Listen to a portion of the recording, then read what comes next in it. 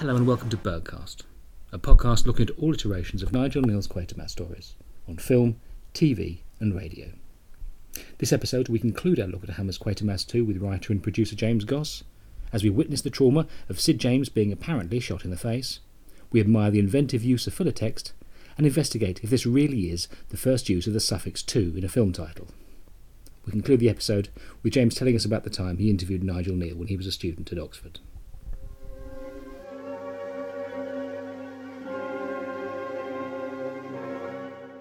He goes straight back to Lomax at Scotland Yard, but before then, at the establishing shot of the entrance to the reception in Scotland Yard, we meet Jimmy Hall, who's Sid James. Sidney James. Sorry, Sidney James. This is still early on. I mean, this is the same year as Hell Drivers, so he's still, but he started Hancock now, hasn't he? So he has a comedic air, but it's before Carry-Ons.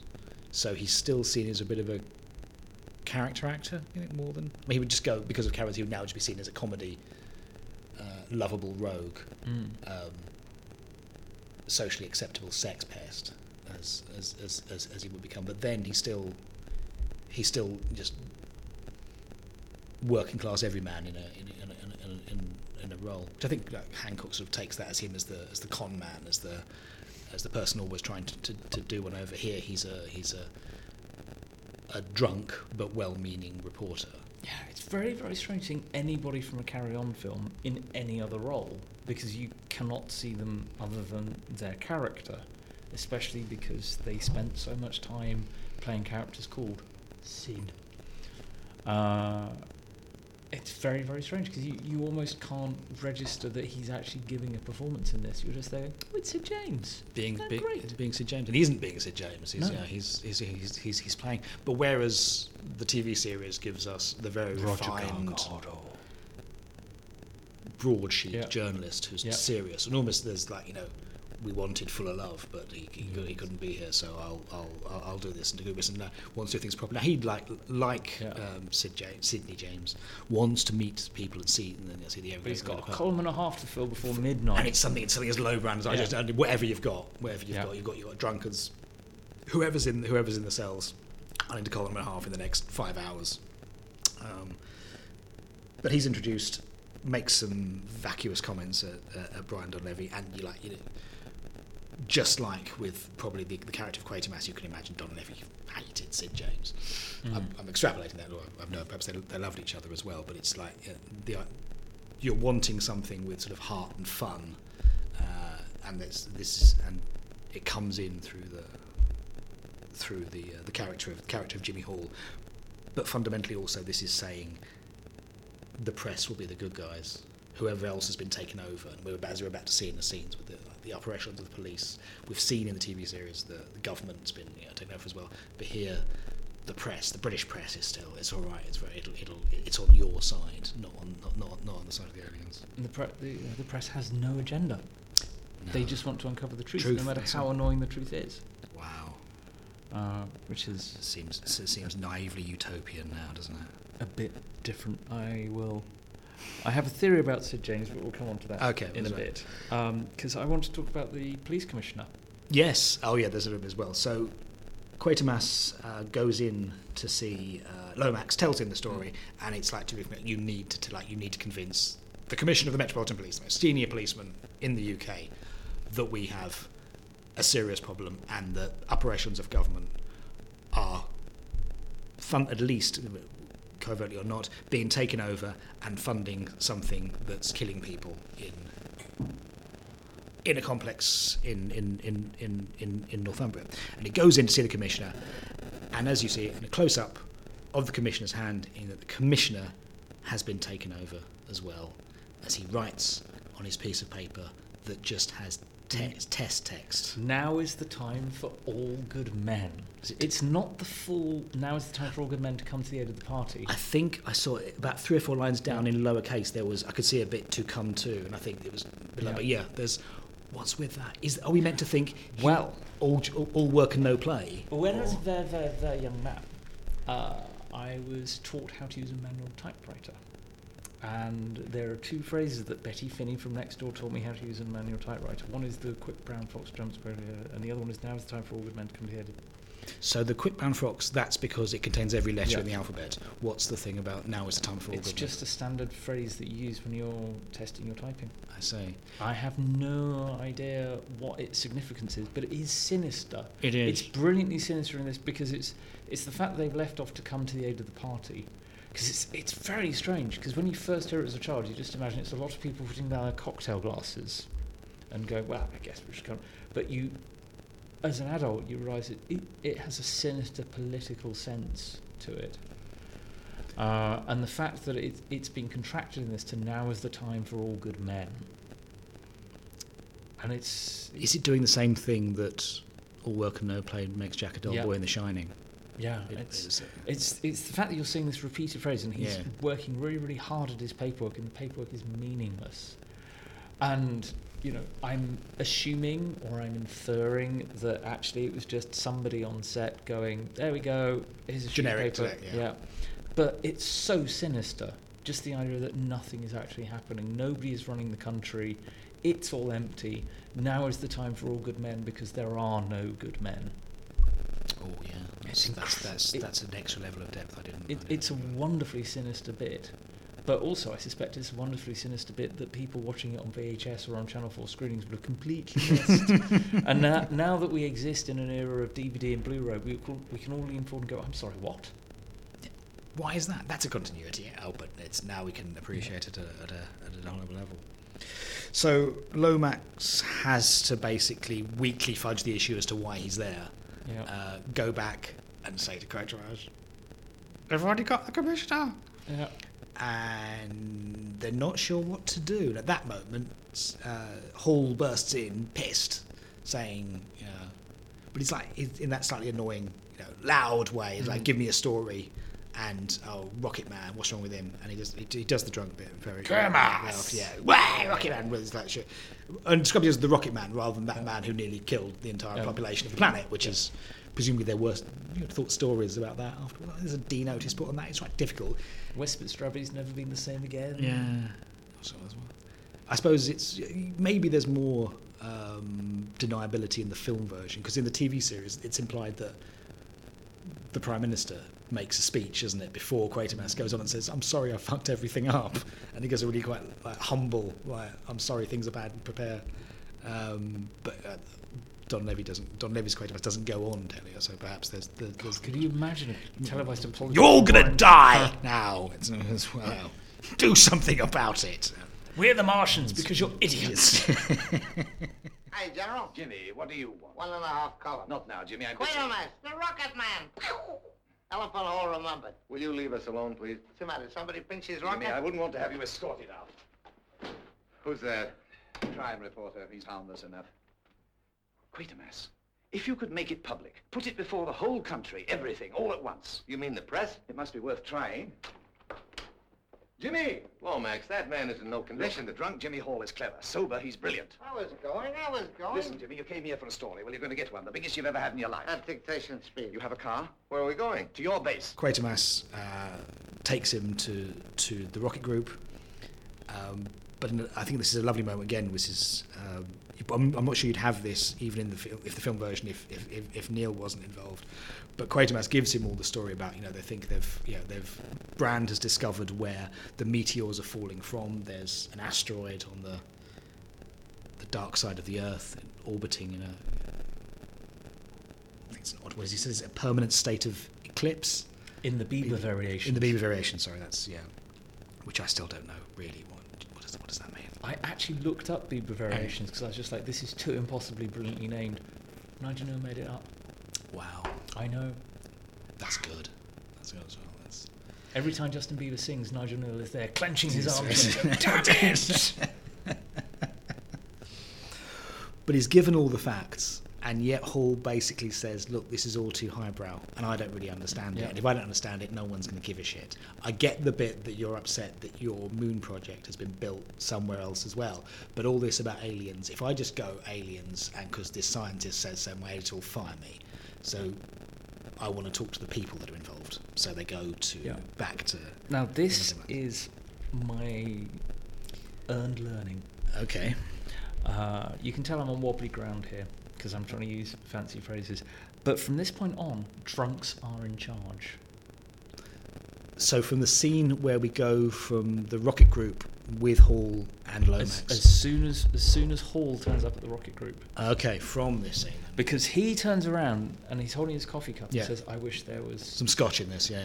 And from watching Val Guest's interview, he says, "Well, the thing about Brian is that Brian was absolutely fine in the mornings, but by the afternoons you'd realise that there was brandy in his coffee cup." And weirdly, this is halfway through the film, and we have Hall asking if he can have some spirits in his coffee cup. He is smashed. He is smashed from this point on, because they then take him to a pub, which is celebrating St. Patrick's Day with a lot of Irish labourers. So from this point on, the only sober person we meet in the film who is not possessed by an alien is the police chief. Everyone involved who isn't a zombie is smashed, apart from theoretically Brian Donlevy, who, as we know, Nigel Neal is aware of the man's appetites. So are we saying that apart from Lomax, every character who isn't possessed, or either everyone who isn't possessed, either the character or the actor playing them is drunk? Yep. Apart from the man who launches the rocket at the end, and even then he's only on screen for a minute. Oh, Brand. Yep. Everyone's drunk. Everyone is smashed. It's kind of like drunk Shakespeare, but drunk science fiction. And thus, all the rioting workers, they're all just blind pissed. Yeah, it's Firing the end of St. Patrick's guns. Day. You have people falling down. Yeah. Trying to do jigs badly. It's insane because you just realise that this is, for them, it's the end of quite a long evening celebrating St. Patrick's Day, and all of a sudden Quatermass turns up and says, "Well, you've all been invaded by aliens and you're about to be made unemployed by aliens." And clearly, instead of going looking for a kebab, they go, "Let's go smash the plant up." Everyone's drunk. And it's weird to forget that, but also everyone is spirits drunk. Yeah, that's a very Partly I realise this because obviously in tribute to Brian Donlevy, I did watch the film drinking some very, very cheap scotch. And I suddenly realised, God, everyone in this film is actually drunker than I am. Wait, if you watch the way there's Beasts, Dummy in Beasts. Bernard Horsfall, he's knocking back scotch, and they're phoning up, but measures like that, if you try, you would fall on the floor, you would be you would pass out at the level they're knocking scotch back, and they're pissed. This isn't like I've had 4 pints and I've got to play this. I've got this much liquid, half of which is pure ethanol in me as well. It's and these guys have got anti-tank guns, as we later on find out, and machine guns. Donlevy pronounce when they're talking about the makeup of ammonia and what the aliens breathe, methane. I've met Americans. I've never actually asked an American to say methane, but do they say methane? I think by this point, they're just glad that he can say any words. Is this space-time continuum? This is just I've never seen this word. I don't know. They do continuum? Yeah, but it's when they do as well. It's Pertwee mispronouncing things because it's in the word. It's like methane. Have you seen the word methane? I don't know. Americans say it as well. But that's not as me. Oh, and we also missed out. They've been able to analyse the slime and realise it's an ammonia corrosive, and thus, not that it's much of a revelation, I think, at this point, but whatever they're producing in the rats is poisonous to human life. That black slime is deadly to every living thing on Earth. So it isn't synthetic food? On the contrary, Lomax, I think it is. Food for whatever is in those domes. Domes 200 feet high. So, as we've discussed, they go back to Hemel Hempstead, where we barge in on the latter stages of St. Patrick's Day, dance with the workers on the plant. Percy Herbert is in there as Paddy, the generic. I remember him. I just see him. He's in various carry-ons in sort of minor. He's had like a career playing heavies or minor roles in so many things as well. I just spot him in things like he's the barman in Carry On Cowboy. As You're John's loving case. this. If it has sort of things with British character actors in them, I always like to see them as well. And it's like doing a bad jig and don't do a jig, and then Vera Day as Sheila, who doesn't do a jig after, but just does a pointless dance to please people, and everyone likes it as well. You do see a lot of leg when she does that. I presume dance. that's the reason for it as well. There's something for the dads that are being made to watch a sci-fi film for whatever reason. But she's also clearly knocking it back. Oh yeah, And as well. having it as a wonderful evening, and somebody suggests that she should do some work, and she just goes and switches the jukebox on. Someone, it's the guy, the barman is Michael Ripper, who also turns up as the sergeant in Quatermass and the Pit TV. Now the sergeant who's in with John Stratton, who's the captain. And is the sergeant the one who has the funny turn? No, it's one of the soldiers, and the sergeant sort of rebukes him for having a funny turn. That's him anyway as well. Also, is it McLeod? The guy who gets stuffed in the pipe, is the same guy from the TV series. Yeah, it's the only one that turns up. I always think it's funny because he doesn't learn from 2 years ago when he got stuffed in the pipe. They turn up at the end of the Paddy's Day celebrations. Quatermass is recognised by the secretary from earlier, but that's, although while they're about to chuck them out and they're asking questions, that's when you get they're about to lose their jobs, the plant's nearly finished, and the reference to the guards as zombies, that they are different. The film script is doing a lot of catching up here. Yeah, it is. Yeah, it's been seeded over. Yeah, it's racing through. It's only 80 minutes long. The whole thing. It's a short film, and sometimes you want to give it a bit more to breathe, but you can't. I think you can't really knock how much it keeps the excitement going. Lomax tries to gets them all to listen for the authority of a policeman, but the crucial point, I think, is when he gets Quatermass to just say, "Look, this is a terrible situation and you have to deal with it." They don't want to deal. Drunk people don't. Yeah. As we've already discussed, people don't want to deal with big situations, let alone when they're drunk. But what saves them is. Then, thank God, a pretty blonde gets attacked, and everybody goes, "That's it. We're going to go and smash up the factory." That's I think what Hall gets to. It's the human angle. Once you understand, in particular, there's something tangible like look, her neck. A meteorite falls through the roof and through the floor, but she managed to pick it up. And this is probably a bit rushed in the film compared to the TV series, but that's just an overshot. Yeah. And the concept of the overshot, it's explained in more detail. They're told these things happen from the plant. They don't really know why, but don't worry about it. And it is, this is where the script gets its most Brexit, in that people are refusing to admit expert knowledge. Yeah. They're just going on what because they're they told. don't want to. Nobody said, well, how does a factory making synthetic food create meteorites or anything? And they're just that like, occasionally we fall have nearby. jobs, we love jobs good, all fine. And then you've got the dissenting voice of, is it Jimmy, who's just there going, well, we're about to lose our jobs. Oh, Paddy. There's the one, that's Percy Herbert's character, yeah. But then, he's only saying that because he's drunk. Yeah.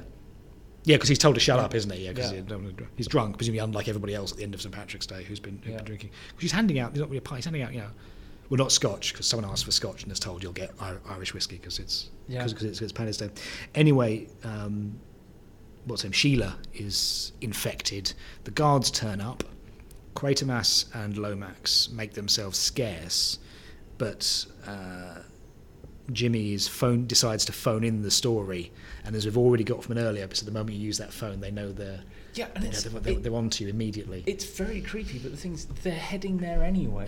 The guards are heading there anyway. Because of the moonshot. It's a pointless detail. It's very, very creepy in the moment. Sorry.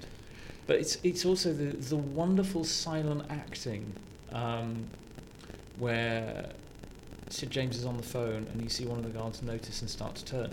That's great. What gives it away is that he then nudges his friend and they both turn around and hold kind of like, ooh.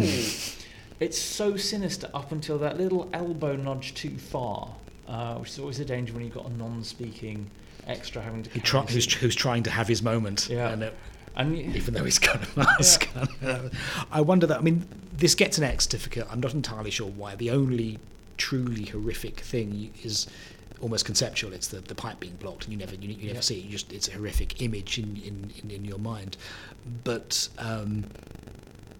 there's no wounding on Sid James as his machine gun down. I mean, the first time as he's blown back, you could probably get away with it, but he slumps forward and then he's shot again. I know, and there's a in line. the face. There's a line later about they shot his face. They shot his face up. They shot his face up. You know, and you're just there going, well, he seems still on the phone. He looks like he's just passed out drunk. Yeah, and there's a weird sort of repetition with the man who is shot, and you do see blood after he's launched the rocket. And it's the Brand's death. Yeah. He's not dead as he then gets up, but he's covered in blood. Yeah, so you feel his death. He's still working. There's a real sense of the professionals keep on working as they're dying because work is so important. I like to think that Brand has basically kept this place going from all the crap he's got from his boss, who's just basically blown all the money, and now he'll suffer from it. Brand's like worked to keep this together, and even in his dying moment, it's Brand that saves the Earth. Yeah. Despite what happens with, I mean, Quatermass just says just launch the rocket if you don't hear from him. These things arrive in stone containers, a form of meteorite.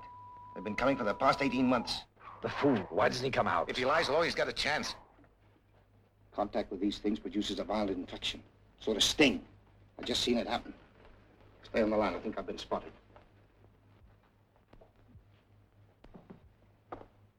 Get this quickly. This infection is widespread.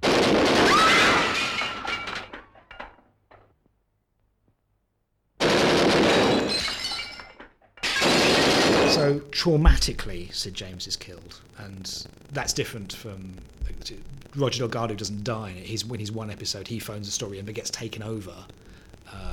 So presumably is fine at the end. Yeah. Lomax and Quatermass escape, but he asks, "We go back to London?" No, we're going to the plant. And there's a curious weakness here, because at this point, the workers clearly have realised that something's up, because the zombies have come in and machine gunned someone. Yeah. Now at that point, the zombies would turn around and then machine gun everyone. Yeah. Instead of which, everyone is left free to go and... What the zombies... Would they presumably just take Sheila away? Yeah. But leave them? Yeah, which is a flaw. Yeah. In the TV, the zombies turn up, but then all that happens is Roger Delgado is subtly infected at the back. Yeah. He does that good... When you watch it back, he does that good reaction shot of realising, oh, fuck, I'm God.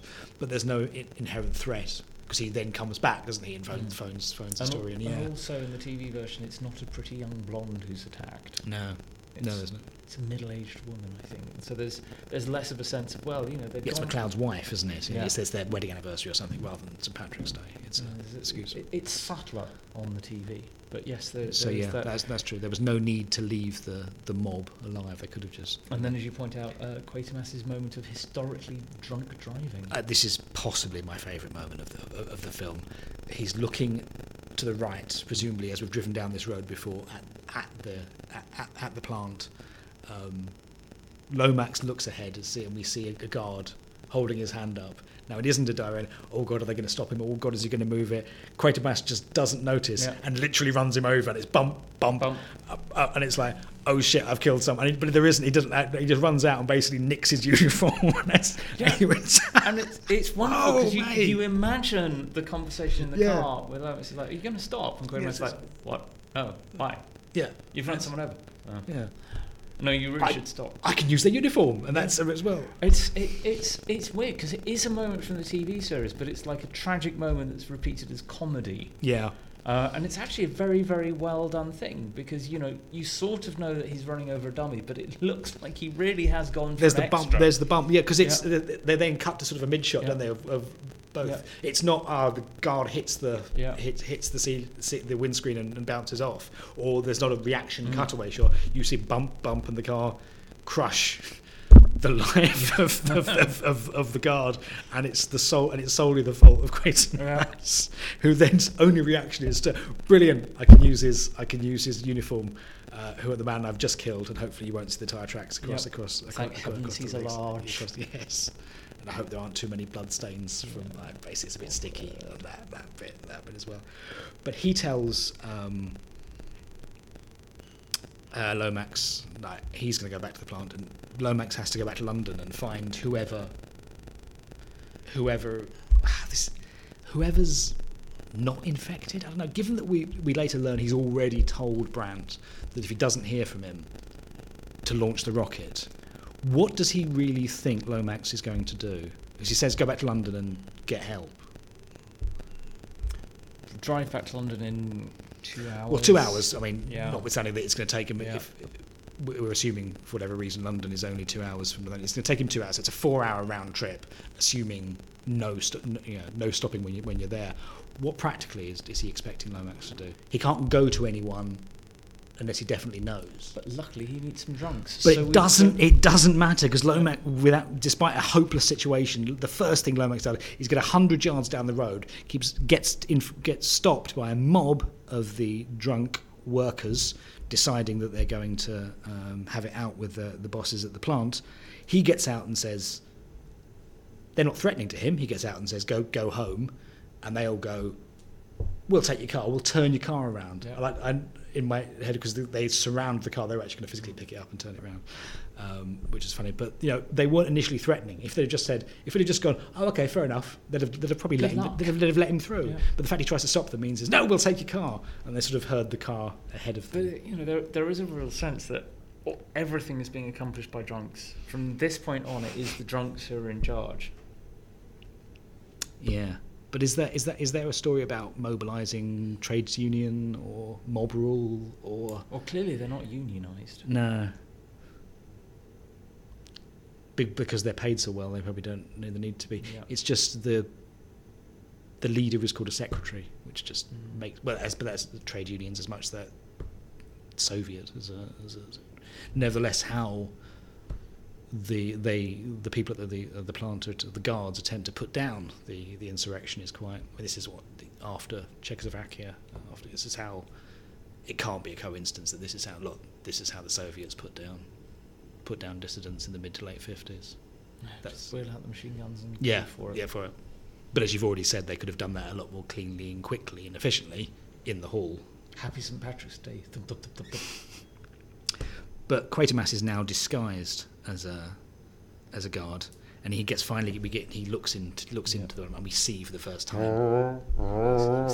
Very Sinister horns. Yeah, it's one of odd one as well, but basically, it looks basically just like an angry turd. Yes. So when he goes up, it's mass. It's like, it reminds me, if you've seen Flesh Gordon, like the turd monsters. No, nothing I haven't. No, I'd never recommend it, but that's what it. Obviously, it's not their fault, and But that is the best that those monsters are going to look. Oh yeah, it is, because they're in their element. The moment you see them outside the plant, it's oh shit, literally.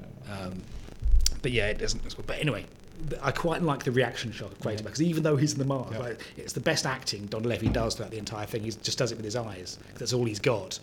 But him going fucking hell alerts the other guards that might not be right. Yeah, and it's a lovely sinister moment. No lines. They just look at him. But unfortunately, that's my second remembrance of Terror of the Vervoids, because as they all three look at him, I think they look like the Megarans. Oh, they do. Yeah. Right, so there is one curious thing, which again is a Terror of the Vervoids reference, in that all of the zombies have little air canisters on the back. Yeah. So you've got that vague idea, like, what are they breathing? Because are they sort of gradually becoming acclimatized to the Earth's environment, or is it ammonia? Is Quatermass in there going, oh my god, my eyes are streaming because basically I'm breathing wee? It's very hard to work out what's going on there. Because presumably the aliens take over the humans in order to survive in the atmosphere. Yeah. How that works, we don't know, but they're aliens.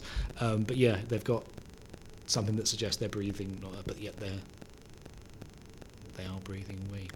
And it's a curious sort of it's never explored. It's vaguely a hangover from the original TV series, where it turns out that that's what saves Quatermass's life. Everybody else dies, but Quatermass, because he happens to have a breathing mask, is fine. Yeah. So they're presumably about to kill Quatermass, but the demonstration at the gate causes a distraction, and in particularly bad planning. I mean, in the TV series, they just basically rush the gate and there's the pressure, but they don't. Whether or not that's Nicholas Courtney, at the gate. I'm going to go for it. It probably isn't, but I really, really want it to be. I want it to be in there for, it does sound a bit like, yeah. proper Brexit style. Okay, I'm going to believe it. Yeah, particularly inefficient piece of planning is that whether or not it's Nicholas Courtney telling the crowd to stop all alerting that there's like 200 or 150 or whatever people at the gate, they're not getting through the gate, and then a company vehicle appears behind them, and they go, "Well, better open the gates." But open the gates, and that's not sensible. I'm not.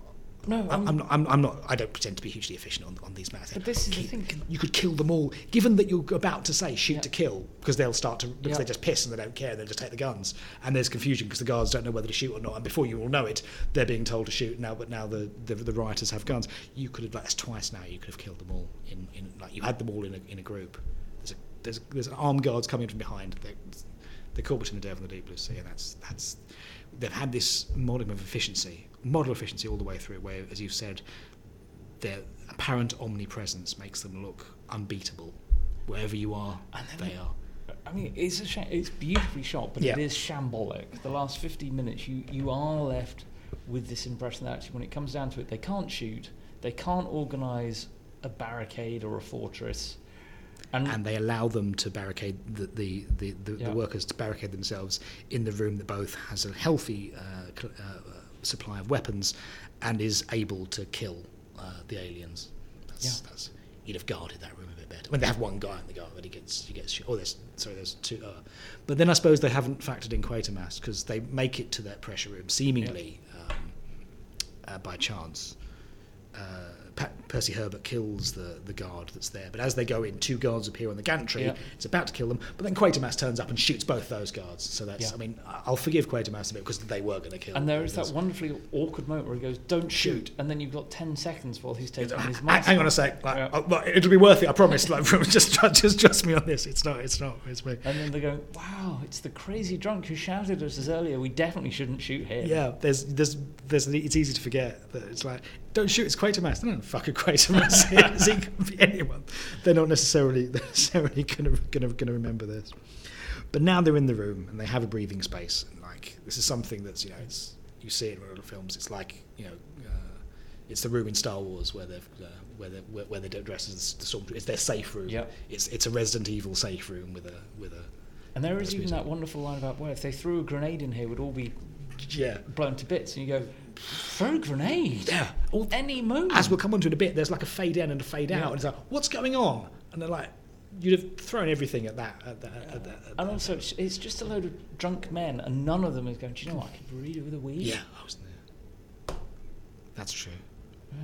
Perhaps there is a toilet in there. And in the fourth wall is a. It's steaming drunks with bazookas. It's not going to end well. You'd want to piss at some point. But Quatermass works out that in this room he can control levels. I think it's ammonia, methane, whatever that is, and oxygen. And thus, as we've worked out, oxygen is inimical to the life of these creatures. So basically, he pumps up the oxygen and just says, "Well, that's it, but it's going to take a while."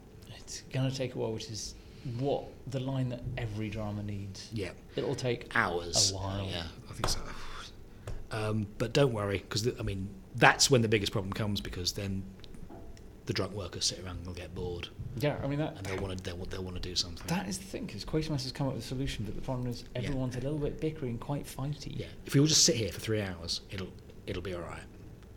But that involves sitting there doing nothing for 3 hours. And if you're drunk and you've got your adrenaline up, maybe that's not the best. But there is it's wonderful in the script in the TV version that the factory voice that assures them that I'm the voice of authority, and it's like you'll be allowed to go home and then further action will be notified, and then it's like you'll be fine, we'll look after you. It's sort of this attempt to reassert authority. It's kind of like the headmaster at school issuing an announcement. Any boys who have been naughty must come forward for detention, and punishment will be fair. Well, there's something universal about I know you've done wrong, but don't worry, I forgive you, as a get out that is appealing. That appeals to a lot of human people. Treated fairly, but I love the way that the voice starts to panic. Yeah. And then you have two voices, and one of them is completely unintelligible, and just appears to be squeaking and squittering in the background. It's just this wonderful idea of it sort of like tell them there were no such thing as macra. Also, it's that one as well. It's the you definitely won't be eaten. Yeah, we didn't. You won't be burned. Yeah. So, but we also get seeded the line as well. I think it's Quatermass tells Lomax that if they don't hear from. If he doesn't hear from him, Brand back at the Rocket Group has orders to launch the nuclear apocalypse. Yes, it's not a bomb. It's their spaceship that is so badly designed that it'll blow up horribly. That's handy. We're sending our Ford Cortina into space, but it's not a bomb at this particular asteroid that we've worked out where the meters are coming from. So then, with not much in the way of pacing, we cut to the Rocket Group and we see Brand getting it ready with his colleague Peterson, who's Edwin Richfield. Oh my God! Yeah, it's Captain Hart from. Oh, wonderful! And Mestor. Oh, I feel so sorry for him for that. Yeah, I mean, if you've got a part like Captain Hart in Sea Devils, and then what? So just over 10 years later, do you want to go back and do another Doctor Who? Oh, I'd love to. Yeah. We'll have you as the villain this time. That's brilliant. That's another one as well. Here you go. Look at that. Peterson and Brand are going to launch the bomb because he hasn't heard from Quatermass. He's about to start the launch, which is really handily in the same room that Quatermass seems to work anyway. It's like because that's the room the model's in. Yeah. But that's the launch room as well, which is sort of handy. I like the sort of Heath Robinson. I open up some controls and there's I've got a plunger. Yeah. And I pull up and like the opening the case of like the which is how you put the fuel in. I'm sure there would be a separate room, but okay, as you say, there's. Because Quatermass keeps on talking about, I'm just going to go and visit Launch Control, which I wonder is a euphemism for, I'm just going to go to my secret drinking shed. Possibly, because he's been at the Rocket. You have a bit at the start where he's been at the Rocket all night, but you're right in that so much of the interiors it seems to reuse a lot of the space, and you would think there'd be a separate room to just prep the launch in. It would be almost like a finale, a last act. Because he's doing all the work himself. Because he picks up the phone, he says, "We're going to launch the rocket. Don't question me," and slams the. Yeah. It's the one time when Lomax behaves like his boss. And yet, Brand. I'm sorry. Sorry. This is the problem. They've all got surnames. Yeah, it's true. No one's called except Jimmy. The Hall is like his. Yeah, they're all just sort of slightly. The reason why we can remember what Quatermass is because it's an extraordinary name. Everybody else just has sort of like mediocre fill-in names. And no one calls him Bernard or even Professor. No. Anyway through. Mister. He's called Mr. Quatermass at one point. Jesus. Early on, you just think, wow, nobody really respects him. No, which is fair enough. But then Marsh turns up. Now, even though the fact they've got 24-hour security and only people they can trust on the gate, because Quatermass has made sure they've done that as well. Marsh turns up, which you could probably get through because it's Marsh. Are you all right? Yeah, I'm fine. These are my friends. These are my black-clad friends. Yeah. But you're right in that what could be an awkward plot point is made effective by it's sinister, and it's like immediately they're there, even if they're just too late, because they knock out Peterson, and even though Brand has been probably the most efficient, useful person in the story so far, he's brutally gunned down. Nevertheless, as they leave, he's just able. He launches the rocket as they should, like in a Charlton Heston escape, so Beneath the Planet of the Apes moment. But then, as they leave, going, "Oh, we fucked that up." I'm not sure what they're going to do. I mean, if I was Marsh, I'd have tried to stay and press some controls and see how can I make it go off in a funny angle, because we're remote controlling this. But they leave, and then he's not quite dead, and he gets up and fiddles with some other. I'm just going to set the telemetry. Smiling, and as he falls out of shot, you can just see blood dripping out of the corner of his mouth. Oh, it's really grim. That's good. But because he's sort of doing this weird bleeding smile, and it's quite lovely. But it is the fact that he's just like, science must do more science before death. Just enough. Best death ever. And meanwhile, Quatermass is there with a lot of drunks and high explosives. But we've had like basically a fade in and fade out, which suggests time has passed and sod all's happened. Like, given they know that the aliens are now being killed by the oxygen, and now we know that Quatermass's backup plan is already in place, they seem fairly lackadaisical about what they're going to do, and into the end that they only just then send another message and just say, "Look, seriously, we'll let you go." And then McLeod, not learning from 2 years ago when he did this on the telly, says, all right, I want to see inside the plant to check there definitely isn't something horrible inside there. Can I see inside it? And they say yes. And then he and Trigger's dad from Only Fools and Horses Yeah, I did notice a Lloyd Pack in the credits, and I just thought that as an acting dynasty. go out and say, we're going to have a look. Quatermass says, I think that's a bad idea. Can we just stick around? But you're right. Time is the enemy. That's why there's the fade out. They just basically, if we do nothing, they'll all freak.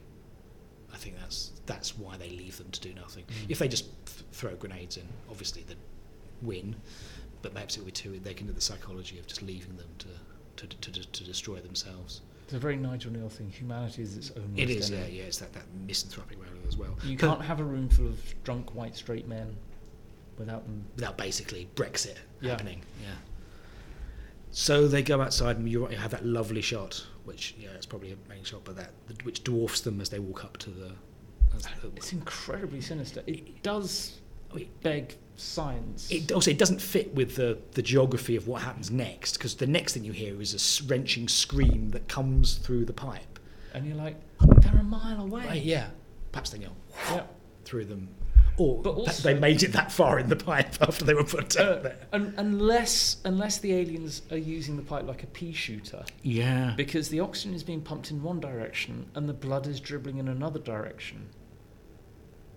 And it's clearly travelling through a mile of pipe. Yeah. So unless they're basically using popped up humans, like you remember those compressed air tubes you used to have in libraries for sending information around? Oh yeah, you still see them in like Sainsbury's, don't they? When they do the vacuum tubes. Yeah. And it's odd because it's sort of the most horrific thing from the original script. I remember reading that as a kid and in the TV series it really stands out. It's like, oh, gross. And they've kept it, which I think is wonderful. And it doesn't quite work, but the fact that they've kept it... Not in the same way, because what happened is, as you know, the pressure on the oxygen pipe has sharply increased. There's so much so that the pipe ruptures, blood drips from the pipe, and they're able to surmise that McLeod and I think it's Dawson and whoever else went out with him have been pulped and stuffed in the pipe to block it. Which... If the aliens were hoping, well, that's the spirit broken, they don't know white, straight, angry men. It's one of the most amazing and sinister off-screen deaths in all of genre. Just because it's that whole thing about what happens to those men? Are they torn limb from limb, or does the alien just compressed, squeeze them into the pipe, just one after the other? Yeah, the fact you don't zombies, panicking people. The fact you don't know makes whatever it's in your head infinitely worse than whatever it's just show. One of those horrific deaths that occasionally you just go, I'm going to have to spend some time thinking about that death. Which makes it... sometimes I'll just be in Morrison's and that death from Quatermass 2 will come back in my head and I'll just be like, how did they do that? Yeah, you're having a moment and everyone asks why, and I'm thinking of McLeod's death in Quatermass 2. Yeah. But it is honestly that powerful a death. But that galvanises, panics, angers, whatever. The reaction is that they start shooting outside, and as they've found a large cache of weapons inside the room with emergency weapons in a cupboard which they crowbar open, which Percy Herbert has a joke about crowbarring with a copper. Which is weird because I don't think at any point Lomax has ever actually said he is a policeman. When they're in the, he just says when he gets all the crowd in the bar to listen to him. And he says, I'm a policeman. We don't have policemen. You do now. So, right. Thank you. But it is the fact they just suddenly start calling him cop, and you're like, yeah. Perhaps it's trying to fit in with America. It's trying to fit in the American market. I don't know, because it's not really the sort of thing. I don't know. Not that Percy Herbert would think it was Irish, but it doesn't seem the sort of thing that. Anyway, in the cache are basically anti-tank weapons, rockets, which I'm not quite sure what they were planning to use them for. Firing projectile missiles. In reality, it's an oil refinery. Either way, with large pressurized containers all around you and piping. What do you think those anti-tank rockets were there for? Because my only assumption is that they assume that at some point there might be armed resistance from not a group of drunks but from the army, and that they might have to fight their way out, and they just figured that this was a room that did need defending. Okay. It's given the show. I'm just wondering at what point you caution against firing anti-tank rockets in that environment, even if you were being overrun. But then I suppose that by that stage the plant's lost anyway. It just seems a bit dangerous. Yeah, it's very strange. But then you've got the guards already running around just shooting live ammunition near very, very explosive pipes. True, so yeah. I think they've just got just a very don't care. casual. Yeah.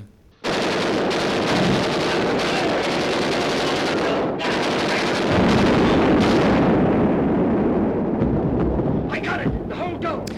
The upshot is that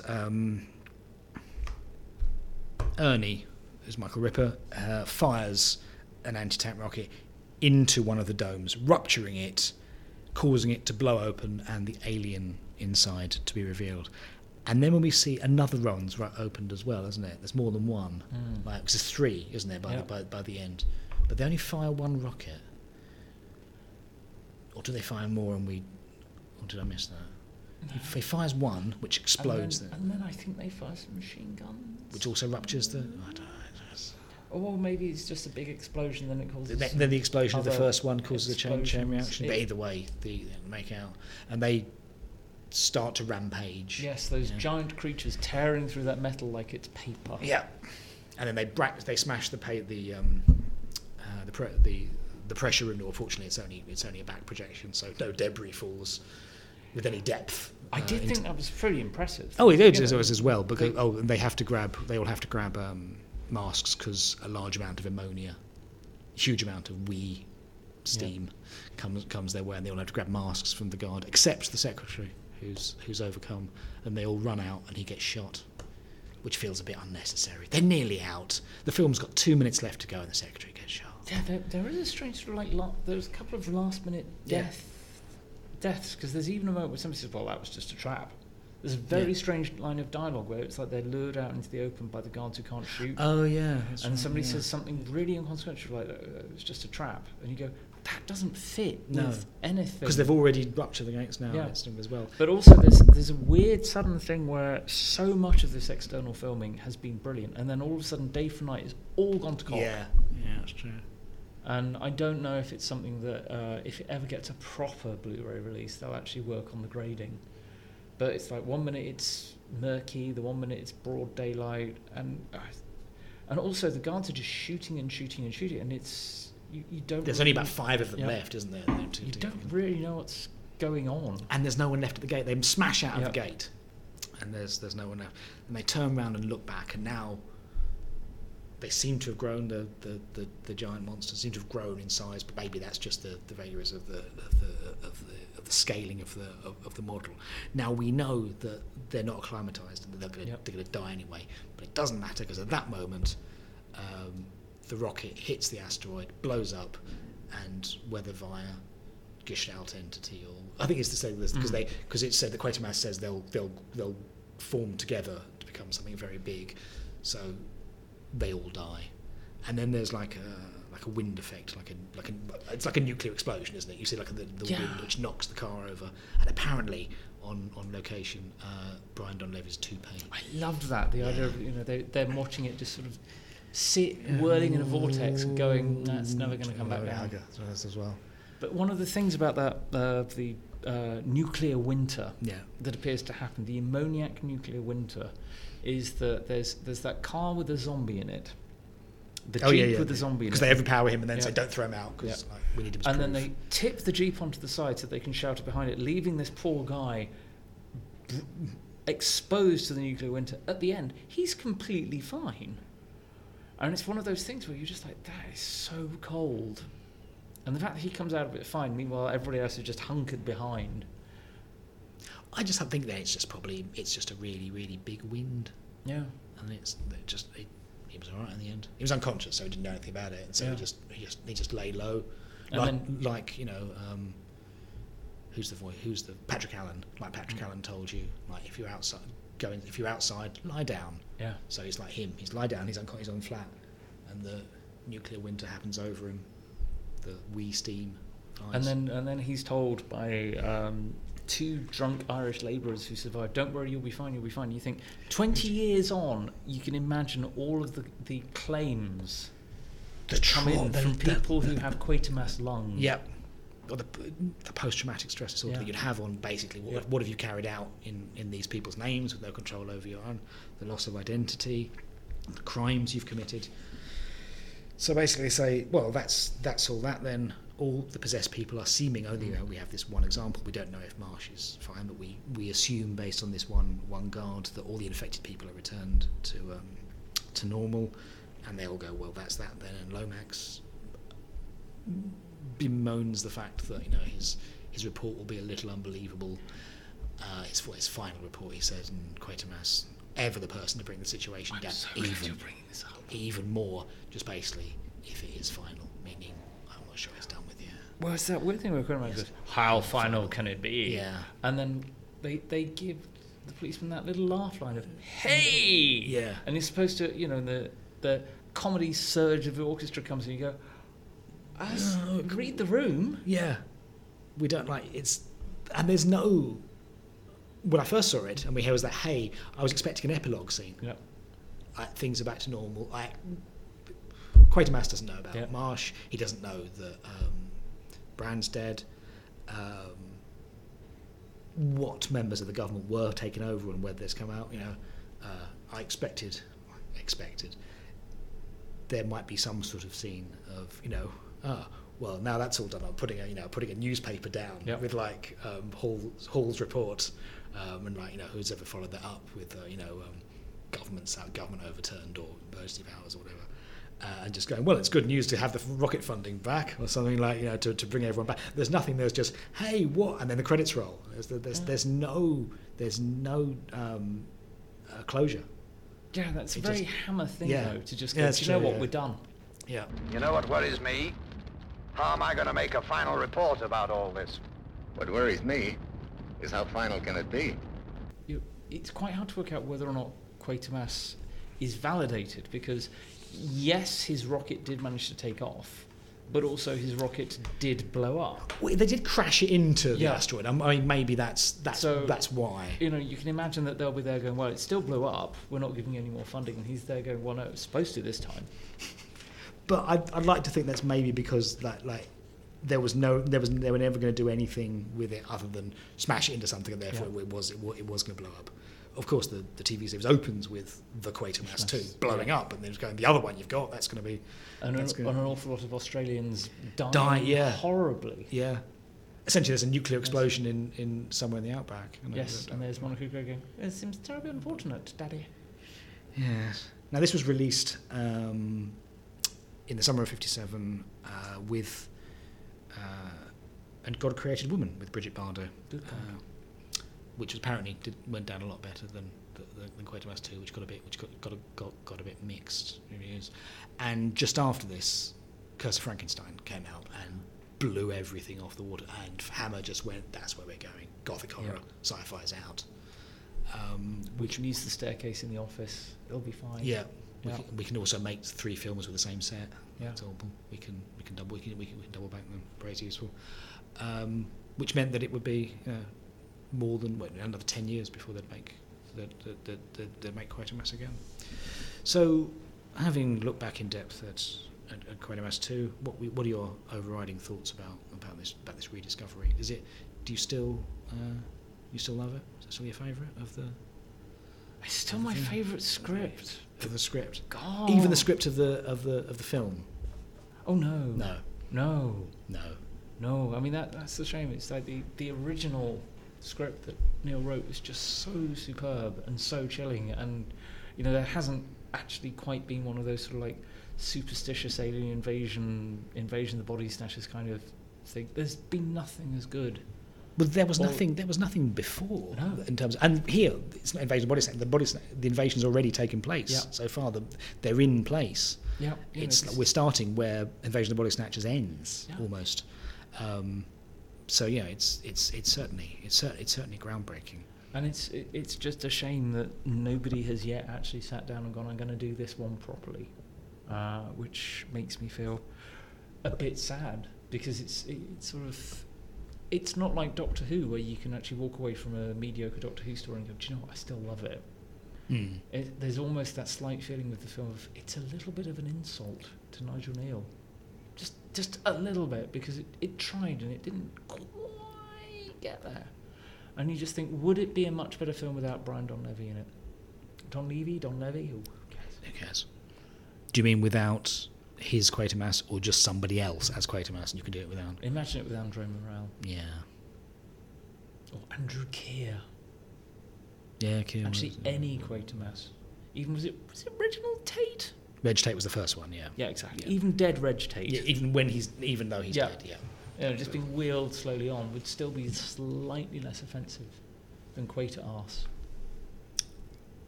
Did we come to any conclusion about this being the first film to have 2 in the title? I have done some research using that academic tool IMDb. Is there anything else? 1919 released a film called Prostitution 2. Prostitution 2. Prostitution 2, with the 2 eyes. But it is unclear whether that is simply the second reel of a film called Prostitution, rather than a prostitute has more prostituting. Sequel. Yeah, there are some films prior to this that do have 2 in the title and appear to be sequels, but they are mostly Asian cinema, and therefore the title has been applied after. It's been some. So I see, right. you know, it was more like sort of Mrs. Wong has more problems in her marriage, which is literally one of the entries, and they just rename it as Mrs. Wong 2. So there is some justification for this being the first. Nigel Neal's claim that he invented putting 2 in the title of a sequel seems to be borne out by IMDb. Is there nothing that man didn't influence? I know. It's It's extraordinary. just every time, Police Academy 2 came on the television again, he was that's gripping the really side of it his was armchair armchair going, I can't believe what they did with sequels. Yeah. Didn't Phil Coppola say once, like, The Godfather Part 2 is the first film to have this, and kind of thing? Nigel Neal, Damn it! Yes. Mog goes running from the Wanting room. to sue Ford Coppola. But God, you can imagine Ford Coppola just getting a letter from Nigel Neal and just going, I'm just going to go and have a bit of a cry now. getting Brian Donlevy to send it. Actually, no, I think by Godfather Part 2, Brian Donlevy wasn't in a position to go around and threaten Francis Ford Coppola. But no. But separate to your discovery of Quatermass, you did interview Nigel Neal, Yes. didn't you? When I was a young student. How did that come about? Did you just literally write to him and ask him? Yes, it was one of those things where this tells you the folly of youth. I was one of the editors of ISIS, the Oxford University magazine, which is now terribly unfortunately titled. Indeed, yeah. Previous editors include George Osborne. Strangely, every single issue in the archives of ISIS as edited by George Osborne has strangely been removed. Does Philip Morris have them all? I bet you somewhere in a crate. But yes, In Sierra Leone.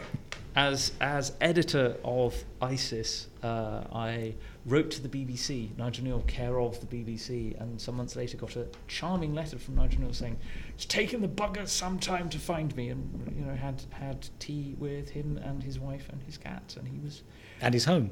yes, Lovely. and he was charm itself. And did you go with any particular angle in mind when this was a student? Yes, when we was were this doing. We did an issue. I know it was terribly, terribly pompous, but we were. Dennis Potter had just died, so we devoted an issue of a student magazine to the future of television. So we interviewed, your. Oh goodness me! Who did the Beiderbecke affair? Alan Plater. Mm. We interviewed Alan Plater. We interviewed a lot of other people who were very, very influential in the world of television. And I went, well, let's also do the father of horror. And let's do the father of science fiction. Let's interview Nigel Neal. And it was just very, very kind of him to give me an afternoon of his time. He seems to have been quite generous with stuff like that as well. Like when people took the time with him as well, he was a generous time. How did?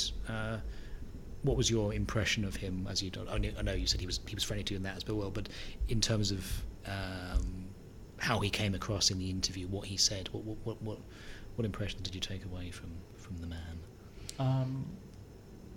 I think I was just really very busy being awestruck because it was actual fucking Nigel Neal. And there's no way that it couldn't be actual fucking Nigel Neal because the man was amazing. But I think overall there's a feeling that emerged from him of disappointment. Is that... He was disappointed. Not at me. No. Not then. But certainly he, an overall sense that almost like he'd done all this, but he didn't quite get the recognition. Well, as I think when Mark Gatiss said in his death, like he's as important as he should have been as important as Dennis Potter, as Bleasdale, but because he was shoehorned into genre television, that got. But of course, when the TV serials were coming out, there wasn't genre television. This was the line of duty of its time. This was the event television. This was the main series. This was cutting edge drama. And I think whereas because I interviewed Alan Plater, whereas I chatted to Alan Plater about the fact that he'd written a Joan Hickson Miss Marple, and he just hooted with up. He really really enjoyed it. Whereas I think I brought up with Nigel Neal the fact that you adapted The Woman in Black, and there was sort of a froust that came over him. Even though Nigel Neal's adaptation of The Woman in Black, I would say, is superior to the film version they made. It's superior to the novella. I think it's the one thing about the novella. I have strong feelings about Nigel Neal's The Woman in Black. The one thing about the novella that takes you out is that it's done in flashback, and it's like that takes the immediacy out of it as well. There's none of that, and he Kips or he dies at the end. It's like, you're going to kill him off. It's an unrelenting, extraordinarily terrifying piece of work. The idea that was somebody's idea of, well, let's have a jolly Woman in Black Christmas special. Yeah. That ends with, as somebody pointed out, Miss Lemon, just that slow tracking shot of the Woman in Black coming towards and towards and towards, and even talking about it, I can feel the hair on the back. It's terrifying, but it's the way that it feels like he watched all of those M.R. James ghost stories for Christmas and went, well, they're good, but I can be much better. And that's the thing about Nigel Neal, it's the fact that he looked at B-movie science fiction and went, well, that's all right, but I can be much better. And not less that it's 90 minutes long. Yeah. I mean, all the Lawrence Gordon Clark stuff are all great, but they're done in half an hour, generally, this as well. And then sometimes that's great because, if the best thing about supernatural horror is you don't know, and any explanation always just diminishes the power of a ghost story. That's where it comes in. But this maintained over an hour and a half. It felt more epic, yet had that similar real hopeless, terrifying quality. Yeah, just the fact that whatever Nigel Neal did was brilliant. Did you not talk to him? I mean, was it before he did Sharp? Do you know what? I don't think I was aware that he had done Sharp. Because that was the nearest I could think of to doing Miss Marple, for doing someone else's series. Because famously, it's nothing like whatever Bernard Cornwell's story was. But I would imagine not. Yeah. But it was weird. So I remember there were a lot of VHS cassettes. There was just wall after wall of just labelled VHS cassettes, and I'm trying to remember if Alien was on the wall, but there was sort of. I was curious, just trying to work out what it was that he was talking about, because he talked a lot about his time writing scripts for Hollywood, but didn't really elaborate, and I wasn't really intelligent enough to ask, because I was just sitting there going, oh my god, it's the man who invented Quatermass. Because there were several in the I know Hollywood 3 Halloween 3 which he asked to have some, probably unfortunate, to take his name off of. Yeah, which is a shame, because it is a very good film. And huge amount like the ending stuff. That's just like the broadcasting through TV. That's End of Pier. You see the similar themes and this kind of as well. It's so good. Obviously, it's very different. And if you're just there for the Michael Myers stuff, then it's disappointing. But it does what it does incredibly. It does feel strange that there was clearly a point. And it must have been quite strange, because I think by that point his son had success with The English Passenger, and his wife was always incredibly successful, and it must have been okay. He's not appreciated in the right circles. Do you think? I'm trying to find a way of phrasing it that doesn't sound rude, but it must be really weird having been, this genius at an early age. He had this enormous impact on television, on science fiction, on film, and then all of a sudden you're there going, well, my son's written a book and that appears to be doing very well, and my wife's books about cats have made her very, very famous. And he's sat there going, and maybe at some point the phone will ring, the BBC have forgotten who I am. Which, is an absolute tragedy.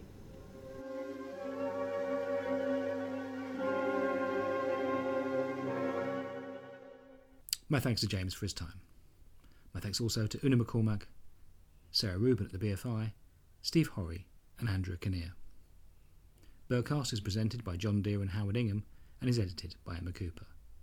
You can visit our website at birdcast.room207press.com, visit us on Facebook, or on Twitter, it's @birdcastcalling. Thanks for listening.